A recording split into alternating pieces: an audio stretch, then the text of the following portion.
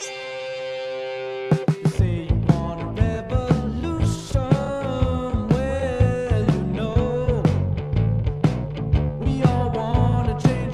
Welcome to Mind, Body, Health, and Politics. I'm your host, Dr. Richard Lewis Miller. I'm doing something today that I've never done in my almost 20 years of broadcasting, and that is I'm giving you a warning about today's program. It's heart-wrenching. At times, it's breathtaking. At times, it's painful. It's about child sex trafficking. Even our producer, David Springer, who's heard so many interviews, said he found it difficult to listen to. But it's important that we all listen to it because it's about something that's going on in our very midst. So please do your best to listen to this program and spread the word about child sex trafficking and about the importance that we band together to do something about it. Thank you. Welcome to Mind, Body, Health, and Politics. I'm your host, Dr. Richard Lewis Miller.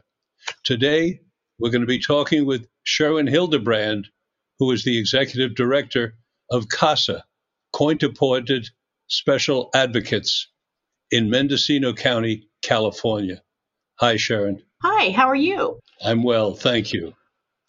Please begin by explaining what CASA, Court-Appointed Special Advocates, is. Absolutely. So CASA, the acronym for Court-Appointed Special Advocates, is both a national program and then it drops down to the state level and then per county. So our program actually covers two counties, Lake and Mendocino County. And we have been a program in existence since 1994, started serving our first youth in 1995. We train community volunteers who then take oath in the juvenile courts, and they are assigned to either a abused or neglected youth or a delinquent youth who may have gone and crossed over into the criminal system. That advocate is that child's voice in court, making sure that programs are being accessed, that opportunities are not being missed, because social workers don't just serve a child, they serve an entire family, and then they have multiple families they have to look after. So the opportunities to make sure that this child's voice is heard and they don't get lost in the system is one of our primary responsibilities. And what kind of people volunteer? Is it a voluntary organization? Are the CASA people voluntary? It is. All of our volunteers are, you have to be over the age of 21. You have to pass some background checks because we certainly don't want to reoffend our children. And you then have to have a mandatory training, which we must comply with a California Rule of Court 5.655. So by the time they take oath in the courts, they've had about 50 hours of training, both in person, independent, and our courtroom is our best classroom. And do these CASA volunteers who are assigned a particular person, they do appear in court, from what you're saying, with the young person? Do they do other things outside the court for the person as well? Yes. So CASA is, we are not a Big Brothers, Big Sisters. We are advocates. So we do a lot of research and supports for the youth. For example, one of our primary responsibilities that we look to is to be assigned as the youth ed right holder. Many of our children have bounced from school to school to school, and every time they move in a school year, they lose 6 months. So it is important that you have one adult who understands the laws about education, looking out for the rights of that youth. And that's one of our primary ways that we can pull down services. The schools actually can provide therapeutic services. They provide great assessments. If our youth qualify for an individualized education plan, which is also known as an IEP. But one of our biggest advocacies when we are assigned as ed rights holders is we advocate to not move that youth during a school year. Now, Since they are called advocates, that means they are out to help this person.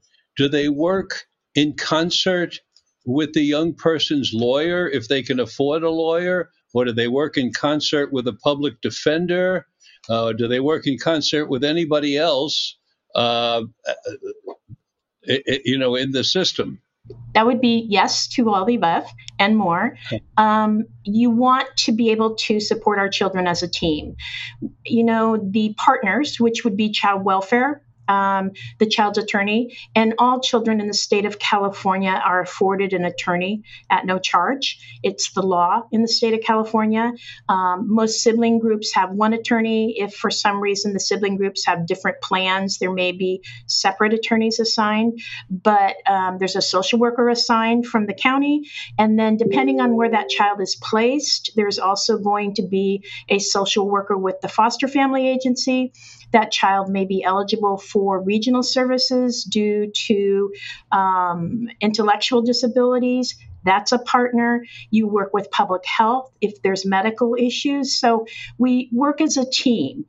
However, we all agree to disagree. It's not, not everybody gets to know the youth as on a one-on-one basis as much as the CASA does. And that's one of our focus also, is to be that significant adult in that child's life, because we ask our volunteers to commit to a minimum of a year, because as it exists now in the system, most of our children have 2 to 3 social workers in a year. They could have 2 or plus psychiatrists in a year. They could have more than 1 lawyer in a year. And so we serve to be that consistent adult in their lives, to be able to understand what's gone on previous and to bring it forward and make sure the judge knows everything that's going on.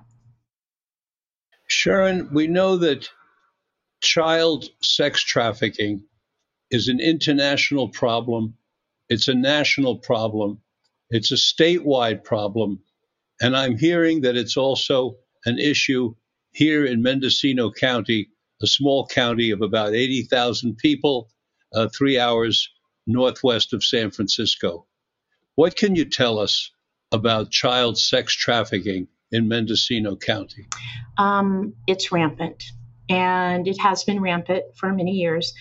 Child sex trafficking, which also may be called commercial sexualized exploitation of children, falls under the umbrella of human trafficking. So in most rural counties, and especially in ours, we live in an area where we have a lot of mountain areas that are not easily accessible.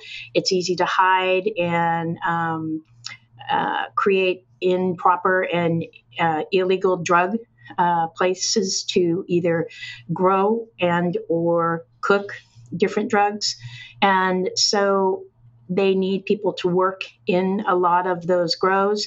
So the human trafficking aspect of it exists and has existed in our area for years.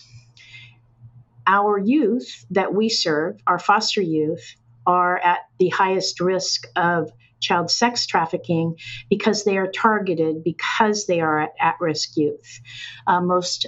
More common is girls. However, it does impact our boys too. So in our area, we actually serve a lot of children that have been sex trafficked.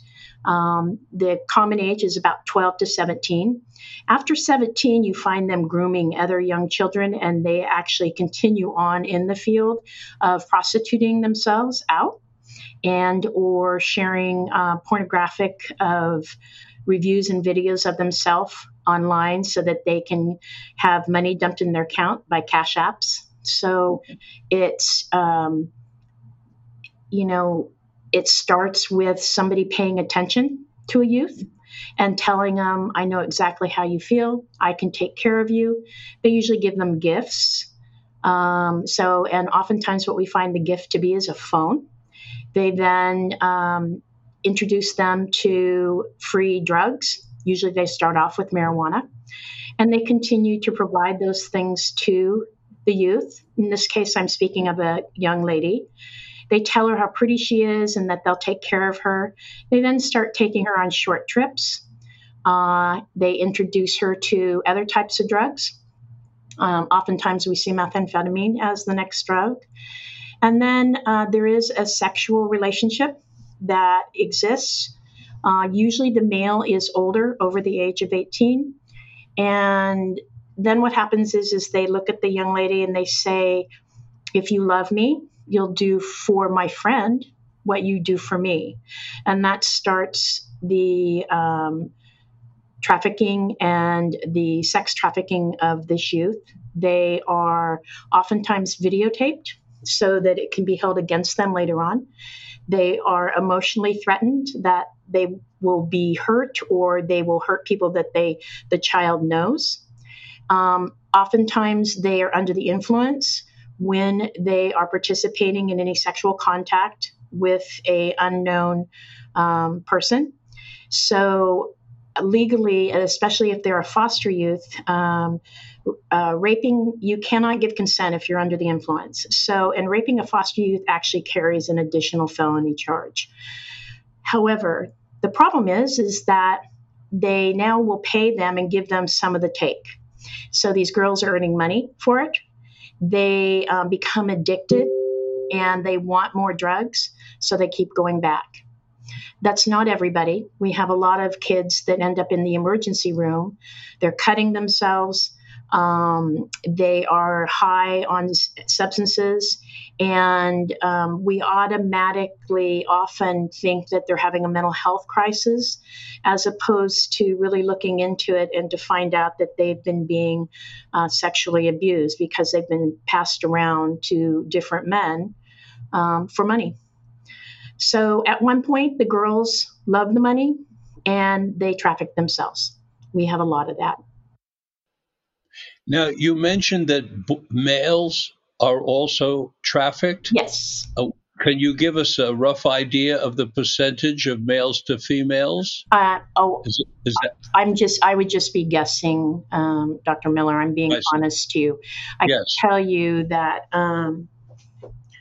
in foster care, whenever a youth leaves their placement, it's called an AWOL. And if they're gone for any amount of time, oftentimes what they're doing is couch surfing, and they often have to pay sexually for, to have that couch to lay on or to get transport. And so our males don't talk about it as much. We know it's happened, but our females, they will, we have quite a few girls that will walk right up to men. They're 15 and 16 years old, and they'll tell us, I needed some money, so I called my friend. Now, you mentioned that in addition to psychological coercion, the young women are also physically threatened. And we've heard stories that in addition to physically threatening these young people, they also threaten their friends and families with physical violence. Is that correct? What can you tell us about that? I've heard the same thing. It is, it's called emotional abuse.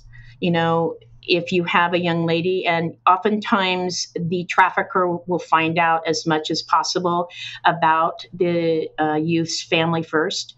If they also target single mother children, they want to go after youth that may not have the most functional homes. So you're going to see a lot of single moms and their daughters there, and the traffickers learn about the family first, so that they can say to the youth, I know where your mom works. She works blah, blah, blah.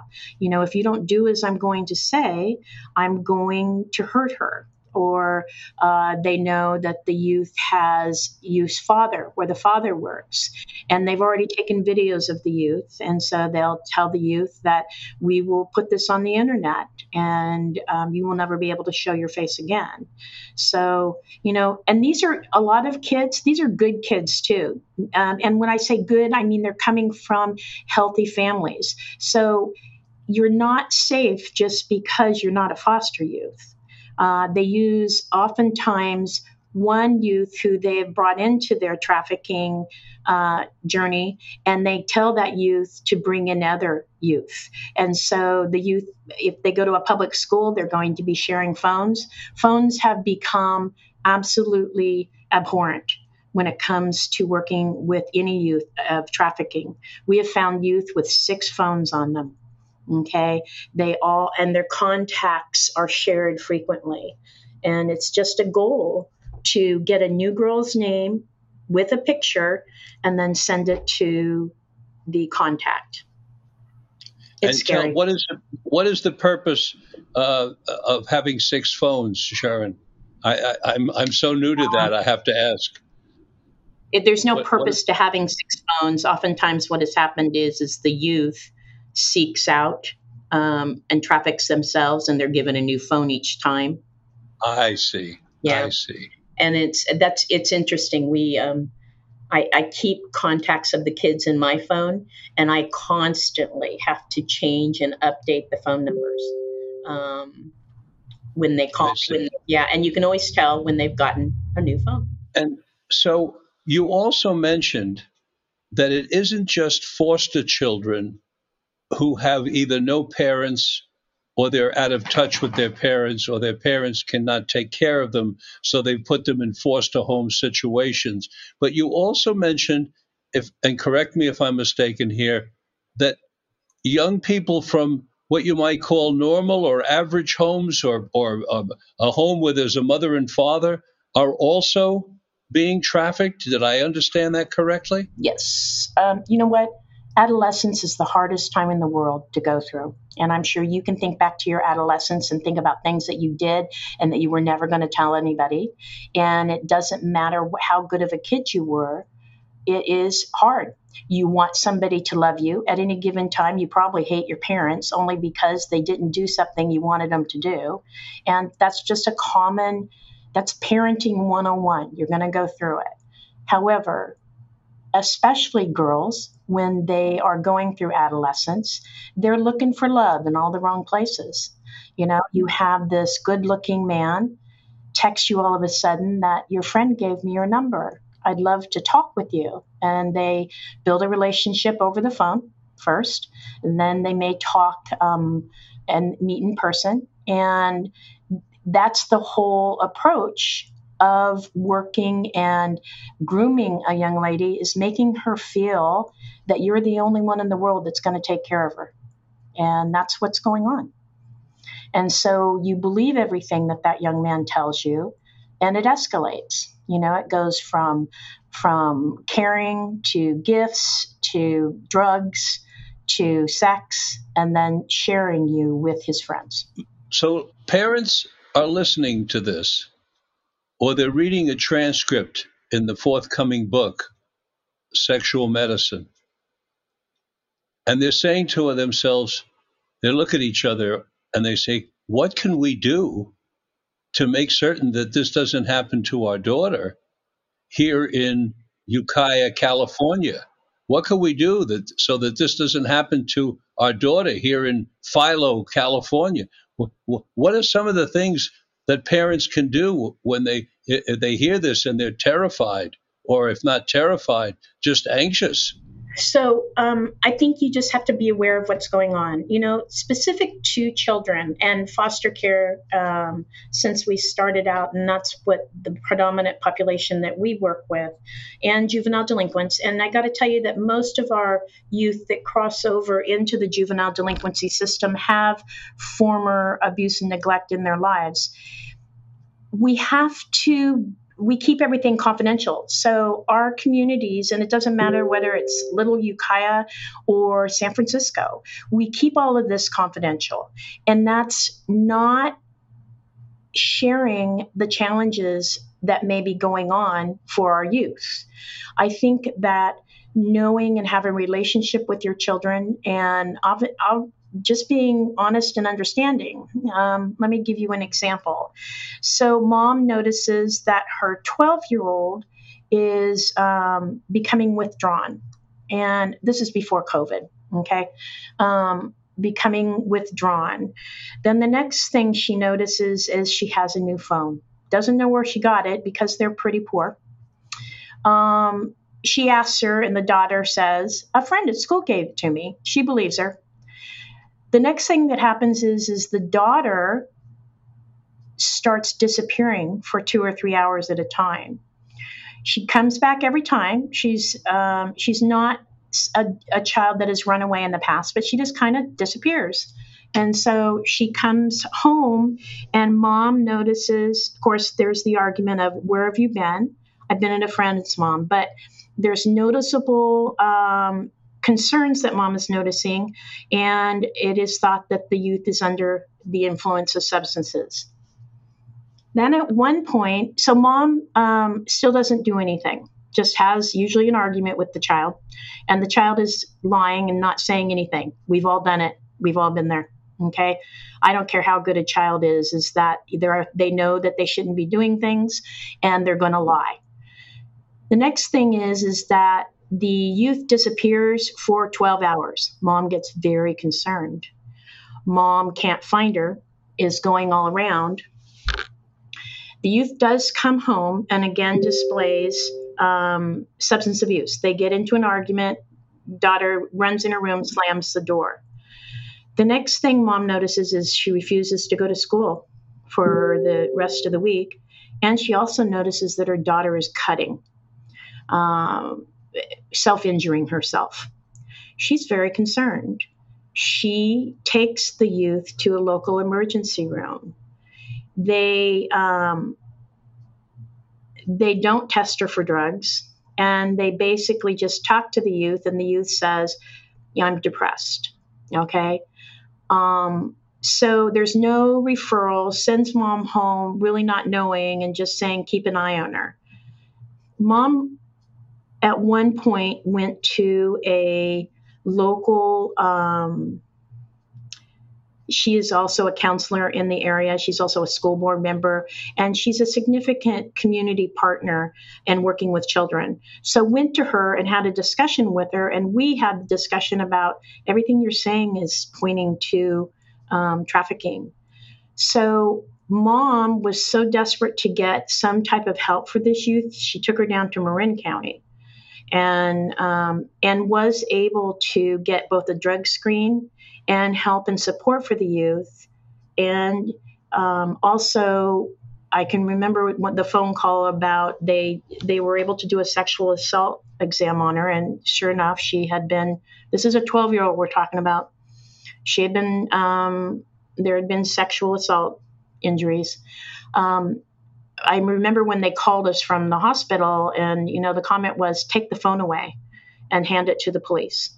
Okay, so that they can look and see who she's been talking to. The girl had been trafficked. Once they start, it's hard to get out. One of our gals, these girls have dreams. These girls have goals. Most of them are highly intelligent, and they want to do well for themselves. And oftentimes the only way we can get the youth out of the situation is to move them from the area. So that has happened more than once. You have to get them out of the area so that people can't find them and they can start almost a new life. I do work with a couple of agencies, international agencies in the Sacramento area, that they help to financially support and to relocate women and or girls who feel that they want to get out of the trafficking, because it's really hard to get out of. We have 18, 19, and 20-year-olds whose videos are all over the internet.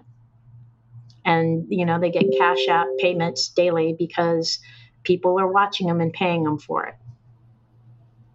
Now, the ones who are below 18 and they're being trafficked, and I underlined and read in my mind when you said one of the best things and most effective things we can do is to take the young person out of the area. Mm-hmm. That means that the people who are trafficking them have a much more difficult time getting to them or getting them to go to work, et cetera, et cetera. So the geographic, but that is asking a tremendous amount of a family if you're saying we've got to move our entire family out of the area in order to prevent this terrible thing from happening. And yet, if they don't move out of the area, they can lose their daughter to this lifestyle. I remember I work predominantly foster youth. Yes. Although we don't want foster youth moved, permanency and placement is important. A foster youth can be moved to protect that foster youth. So in that respect, as for families, I've dealt with them. Luckily, the families that I've worked with have extended family in different areas. And so opportunity exists to, call up an auntie or an uncle or a grandma and bring them into the loop as to what's going on. And that's important too. When a family, I'm a very black and white person. And when I deal with these kids, you have to say what it is. These are trafficked youth. It's called commercially sexually exploited children. We need to make sure that everybody knows that they are at risk for that. We are not labeling youth by putting that important information out there. This is not about a label. We can't help these youth unless we know what to look out for. And so that's a big hurdle that we had in all the communities, because some people felt that we were labeling them. If we were to say, this is a CSEC kid, we need to protect this youth. Now, what about the people who are doing the trafficking? Mm-hmm. How difficult is it for the police to get to them? Because it would seem to me if the police can get to them in small communities, they must be able to find out the names of the people who are doing this. Is it very difficult to prosecute people for this felony? You have to have victims who are willing to tell on their the perpetrator, abuser. Yeah. Yes. And I can tell by your look on your face and your tone of voice that it's extremely difficult to get these young people to prosecute or to even bear witness. Correct? Correct. I actually have a case of that in my own private practice this week, where the father that I'm working with, his daughter, was severely beaten up by one of these guys. And when it came time, they arrested him. And when it came time to prosecute, she attempted to change her position and say that he never, ever touched her. And what was really amazing about this case, Sherwin, is that she attempted to change what she said in the face of the fact that they had surveillance videos showing the man beating her up severely and her laying on the floor beaten. And that was what was so dramatic to me. She was trying to change a testimony and say it never happened, and they had the actual video of it happening. And that tells me just how powerful the grip that these men must have over these young women. It's not only men. I don't want to, there are plenty of women who also help traffic, because it's all about money. Okay, you got to remember, this is all about money. And so there are as many women that are complicit in supporting the trafficking of youth. And it is, it's scary. Yeah, you can't prosecute anybody unless you have proof. And if you don't have anybody that's going to come forward, whether it's the victim or witnesses, to talk about the proof, you have no cases. And, and can you imagine a young girl being threatened or, told many times, I'll kill you if you tell anybody? Okay. It is, it's traumatic and it scares them. And so, they cognitively aren't of the age, nor have they had the experience to be able to deal with it. They're embarrassed. They don't want to tell anybody. There possibly are videos out there. They don't want them showing up so that their parents think or their families think less of them. Not all families are equipped to understand what's going on in the world today. And so we don't then know how to deal with them either. I'm not saying I know how to deal with them perfectly. I do know that I grew up very sheltered. There were 5 of us. I had a great family setting, 2-parent home, 5 of us. I'm the oldest, but I had a lot to learn. And when I started learning these things by working in this job, and you bring it forward and you use it in parenting with your own children. I have 3. I have 2 stepchildren and a bio daughter. And I would say I absolutely parented differently the longer I was in this job. And the way the parenting got different by just being open. I can tell you some of the best conversations I had when we were going to water polo tournaments with all the girls in the car was I had a captured audience and we talked about sex and what you should and shouldn't do. And you just have to have honest conversations with your kids, age appropriate. I am not one for having those conversations with 9-year-olds. There's a different way. But, even the exhibit that we're bringing to Ukiah, we are warning that probably anybody under the age of 11 should not be coming to the exhibit. It's just, what? We should be sheltering our children from these types of things. And unfortunately, in this generation, there is so much available to them visually, both on computers, on televisions, games, video games, that they are far advanced in understanding sex than we were at the same age. Do you think that pornography is having an influence on this sex trafficking business? Oh, that's what it's all about, is creating immediate pleasure and developing and potentially having pornography come out of it so they can sell it. Absolutely. So in addition to selling these young ladies and some boys to customers, they're also photographing, doing videos of them having sexual activity and then selling the videos for additional money. Absolutely. Sometimes, yes. Yeah.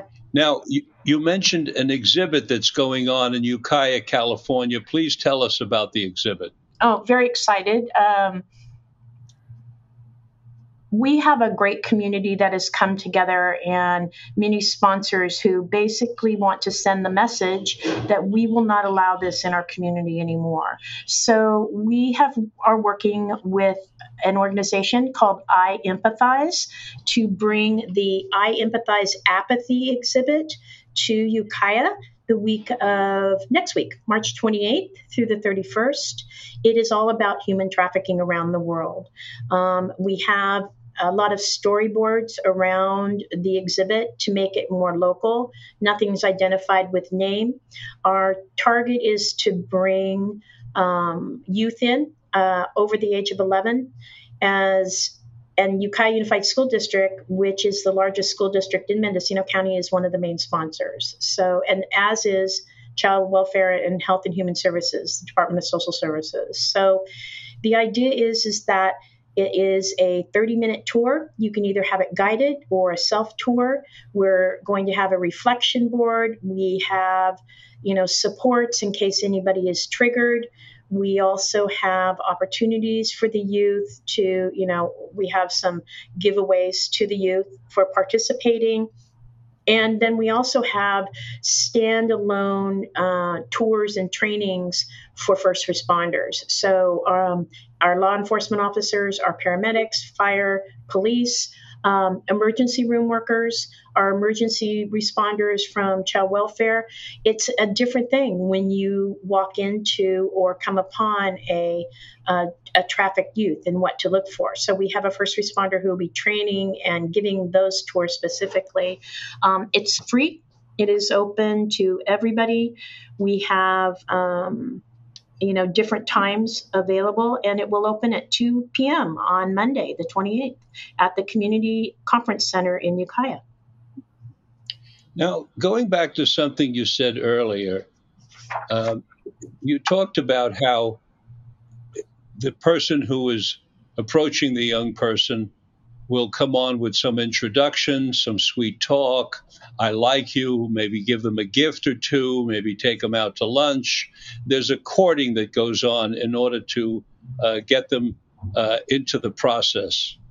And at some point, do they take these young people from their foster homes and take them, or from their normal homes, and literally take them to live somewhere else so that they have 24-hour observation and control of these people? I would say that, yes, sometimes that happens. With our foster youth, with group homes, and this is all over the state of California, our program in any foster youth, but especially in the rural counties, we do not have enough foster homes to support the number of children that are being brought into the court systems because of abuse and neglect. So about 50% of our kids are moved outside of Mendocino County over to the Valley, is a lot down south. And so what we do see happening is the traffickers are very smart. They know that most group homes, they're now called short-term residential treatment programs, can hold a bed for 3 days. What we were finding is they would pick the youth up at the group home. The youth would then be AWOL, but they would make sure to return that youth before day 3 was finished, and then they'd have their bed back. So we also found, though, that in between the times that they would take them away from the placement, they would leave drugs below the house in a hidden spot. The idea being that was one of the gifts that they would give and get the youth hooked on substances. So, but we have also had youth run because they were being groomed by an older girl, and they're taken out of county. And most of the time, a lot of those youth, they're taken down to the Los Angeles, San Diego area. We have had youth picked up by the FBI in stings, and then also knowing that they're down by the San Diego by the border, very close. So both happen. I've seen people interviewed who are considered by governments to be slaves, that they're literally slaves. They're owned by other people. Do we have that kind of phenomenon going on in Mendocino County, where people take over another person's life and the person being taken over believes that they're owned by someone else? They have no passport, they have little identification, and they're totally under the control of the other person? I think that you're talking about probably labor trafficking, which is also a form of human trafficking. So what happens is that they are brought into this country, and they have to pay the price for being brought into the country and being taken care of. So they then owe the person who sponsored them, and they have to hand all those documents over. I know that you have talked to our sheriff, our local sheriff, and he has told you that the human trafficking aspect is very prevalent in our county, and they usually find them being brought here to work in illegal grows to pay back for their passage across the border. So, it is a form of slavery in that they are emotionally threatened. We don't know if they are being sexually abused. Oftentimes that's a yes, though. But they are being made to work to pay back somebody who helped them get across the border. Yes. I've been told by the sheriff and others that some of these people are actually brought here from Mexico, and they're blindfolded all the way, so that when they get here, they have absolutely no idea where they are. But they're told that their families are being held hostage back in Mexico, and if they don't do the work of growing and protecting the grow, then something violent will happen to their family back home. I've heard those same stories. People really need to understand that our beautiful county is very dangerous. And it can be very dangerous. Yeah. Now, what about what we hear about, but don't know if it's rumors or there's truth in it, that young people are sometimes scooped off the street and pulled into a car or a van and then drugged and then trafficked. Have you heard reports of people being sort of kidnapped that way off the streets in Mendocino County? I don't know that we have that happening as much, but I can tell you that as a parent, and remember I told you that one of our responsibilities as CASAs is we usually have ed rights, which means parental rights for education for a lot of these youth. We do get notices on our phones if there is a concern because there has been reported that a white van has been stalking and tried to get a youth into a car. So does it happen in this community? It can, and it has been reported that people have tried. So but remember, we don't hear a lot about everything, okay? We just don't hear everything. And I would suggest, too, that when it comes to children, we don't report everything about children. Do we hear about child death all the time? No, because it's a confidential issue.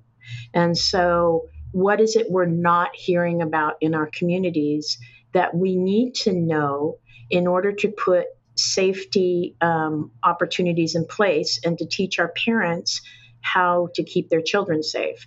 You know, the schools probably have our children the most when you consider that they're there usually from 8 a.m. until, and oftentimes if they're staying after school, 4 to 5 p.m. And so they are tasked with keeping our children safe. And we frequently get these blasts about what's going on. And so it's a new day. It's not 1980s anymore or the 70s. And we need to be aware and keep our ears open so that we can understand how to help in case it does happen and what to do. Let's talk about race a bit. Is there a differentiation? Are people of certain colors trafficked more than people of other colors? Mendocino County is predominantly Caucasian. We have a very high Hispanic population. We do have a small Asian population because of our Buddhist temple in Mendocino County. We have a very small African American population, and then we also have a Native population. If you were to ask if there is one population that seems to be targeted more, I think you're going to find that it depends on which geographic area you are. We have areas that are tribal lands that are in very remote areas, and we have a horrible trafficking problem in that area. So, and we have had, Native girls, indigenous women who have been trafficked and murdered. So there is a problem there. If you're asking me if somebody's walking the street and are they more at risk, I would say if you're a pretty girl between the age of 12 and 17, that puts you equally at risk as if I was to say you were a specific race. So it's not as though if we did a demographic analysis, we'd find, for example, that a much higher percentage of Hispanic young girls are being trafficked than Caucasian young girls. No, I think that it's geographic. So, for example, on our tribe, it's geographic. It's absolutely geographic. I mean, we have areas of Mendocino County that have almost 80% Hispanic populations. Okay, just by virtue of the percentage, you're going. Yes, it answers your question. Okay.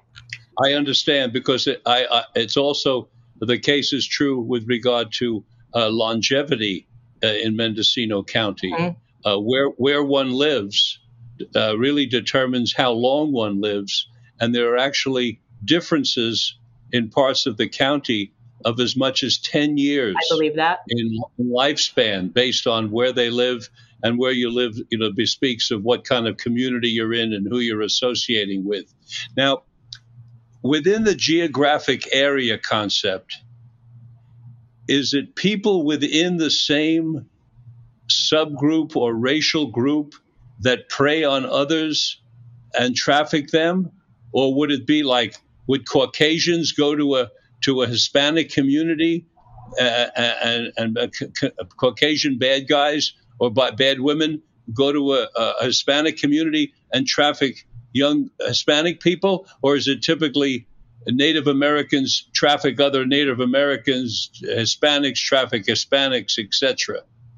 Or is it an equal opportunity employer and the bad people go everywhere?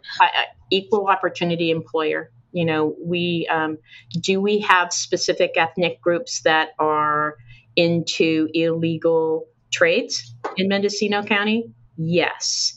Is one ethnicity more represented than others? Yes. However, it seems to all be connected to drugs. It literally is connected to drugs. And it's connected to drugs. Yeah. Now, we do know that particularly in small communities, but sometimes very often even in the city, the police know who the bad guys are. The issue is being able to get the evidence and prosecute them and convict them. Yes. However, police and sheriff's departments also have ways of making alleged perpetrators' lives miserable.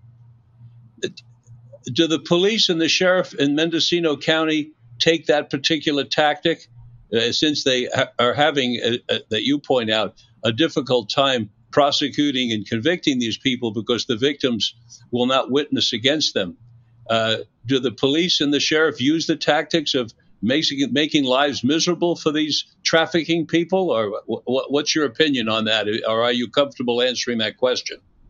Well, no, I don't think it occurs in our valley, but I think that what you're, I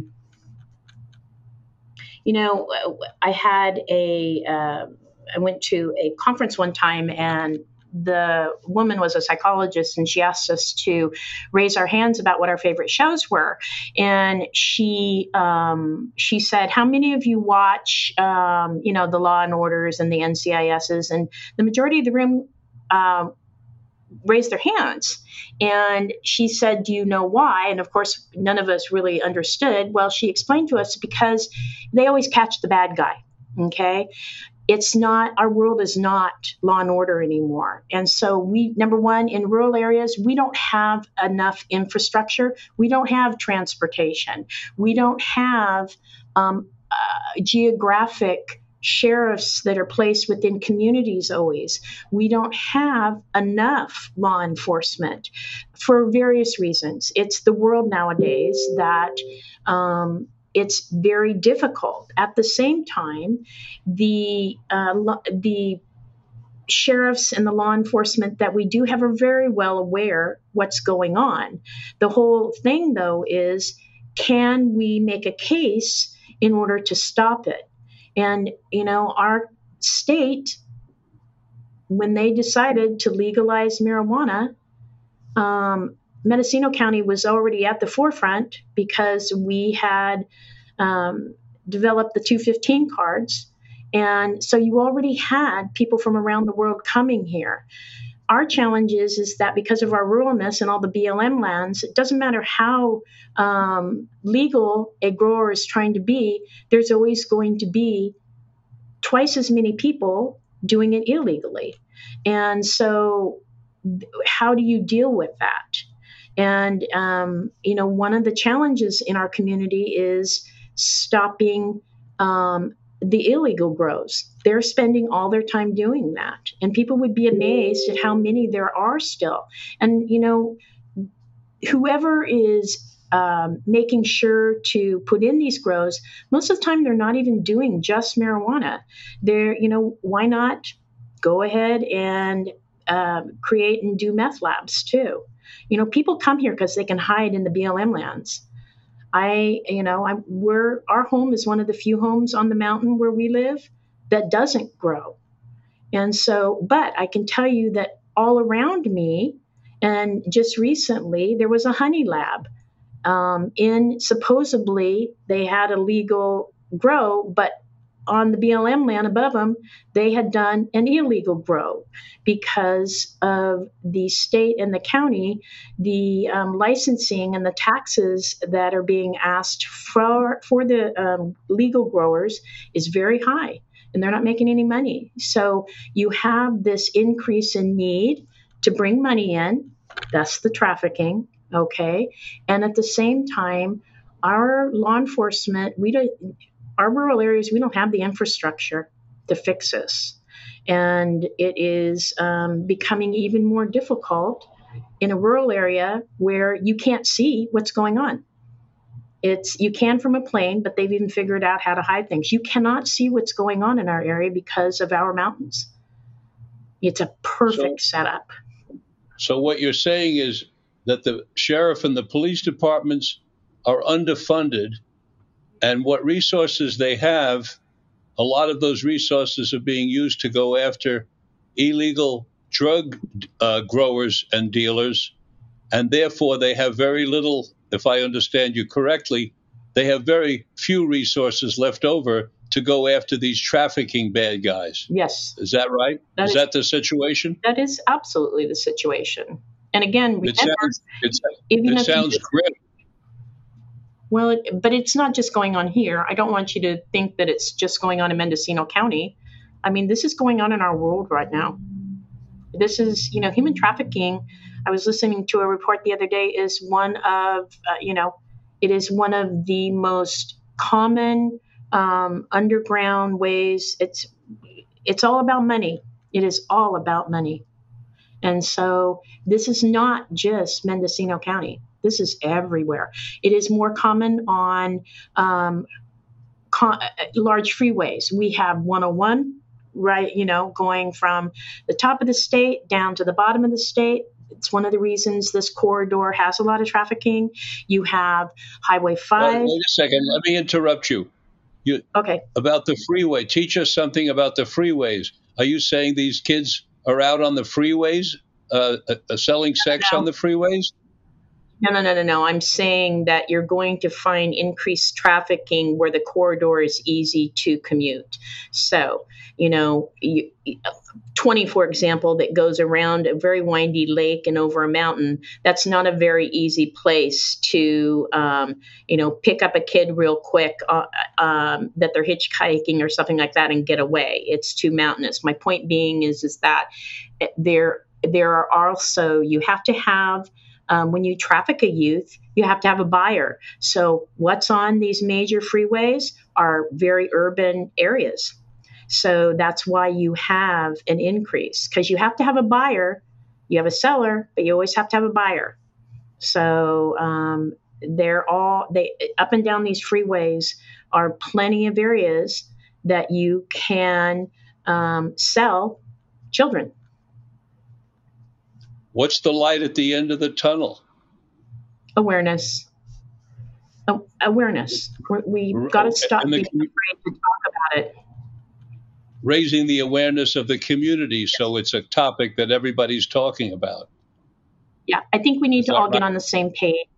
Yeah, we all need to get on the same page. We all need to be talking the same talk. We all need to understand what's the protocol if we come upon somebody who we think has been trafficked. And that's every aspect of our community. They, from medical to first responders to law enforcement to our judicial system, we all need to be on the same page so that we're consistent when we have somebody, and how do we treat that victim versus how do we go after their trafficker?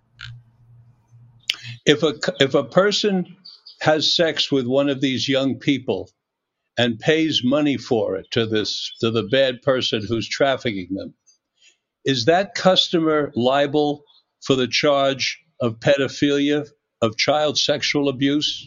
I can't answer that for you. I'm going to be honest with you. I am not an attorney or law enforcement. And there are some new laws in the state of California, which, again, you have to have a victim who's willing to say, okay, that they were sexually abused. There's your first problem, okay? If they were under the influence, they cannot give consent. Yes, that automatically becomes. If that perpetrator and abuser is significantly older, there are significant issues that could be had. But and I don't want to paint this is never going to get better because you can read in there is plenty of human trafficking arrests that have been made. In fact, just last week, they were made at Disney World. So, and we have them being made in California quite frequently. So I don't want to paint that it's never going to get better. I do want to paint that it's not going to get better in our little areas until we become aware to what to look for. Seems to me that in addition to the young person who's drugged out and trafficked, and in addition to the pimp who is selling them for money, there is the issue of the customer. And these customers are complicit in ruining the lives of a young person. They must know that they're having sex with a person who's underage.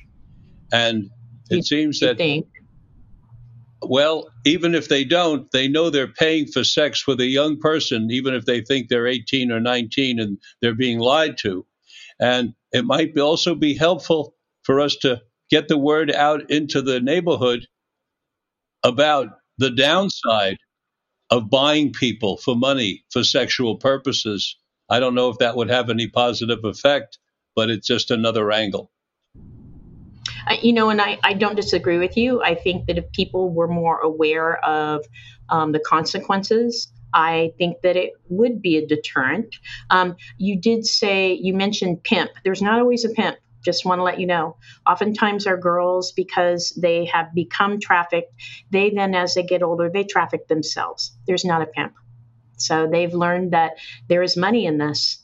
And there are so many social media apps that allow them to sell themselves, and they make money off of it. So there's I'm aware of that. Yeah. I've been interviewing sex workers, and they've told me that they have gone independent with the internet, that they don't need the pimps anymore, and they don't need the brothels anymore. Yeah. They don't need the whorehouses. They can just work independently, vet the men over the phone with the tone of voice, and they're in business. Yeah. But that's now we're talking about adults who are, it's another whole category. But right here, we're talking about preying on children and ruining their lives. And I think the whole community thanks you for the good work that you're doing to help these people. And I thank you very much for the interview. Is there anything you'd like to say that we may have missed that you'd like readers and listeners to hear? You know what? I can tell you that there are many, many people who are aware, and regionally we get together with people. I know that Sheriff Kendall reached out to me today also that a number of the counties in the smaller areas are working together, because this is, again, not just a Mendocino County issue. This is across our world. And so, but we have less to work with. We just don't have the infrastructure that the urban areas do. So we have to work together. And so we actually take a stance of regionalizing services in order to support each other so that we're all sending the same message. And it does work. We have international trafficking organizations that work with us. I know I just spoke recently to a agency in Sacramento who works with helping girls and women get out of the trafficking issues. And the lead for that, she was very interesting to talk to, was Russian. And so, they live in the United States, they're citizens now, but they come from an area that is trafficked. And we have many foreigners that are coming into our country that are being trafficked. And so that's why she and her international organization exists. So we try to work and find resources. That's the whole idea. Oftentimes people are afraid to go to law enforcement or the county agencies. They would rather go to a non-government operation and or an organization that they can either confidentially or anonymously talk to. So we're trying to build that resource opportunity for everybody. If you need to talk to somebody, give this person a call and we'll get you help. So you're building bridges and raising awareness. Yes. Thank you. Oh, it's not just me. I'm old. I said you. I meant the you inclusively, okay. Sharon. Yeah. You and all the people that you work with. Thank you. Thank you very much for giving me this opportunity to talk about this. It's a very important topic, and our listeners need to understand that it is real. Thank you.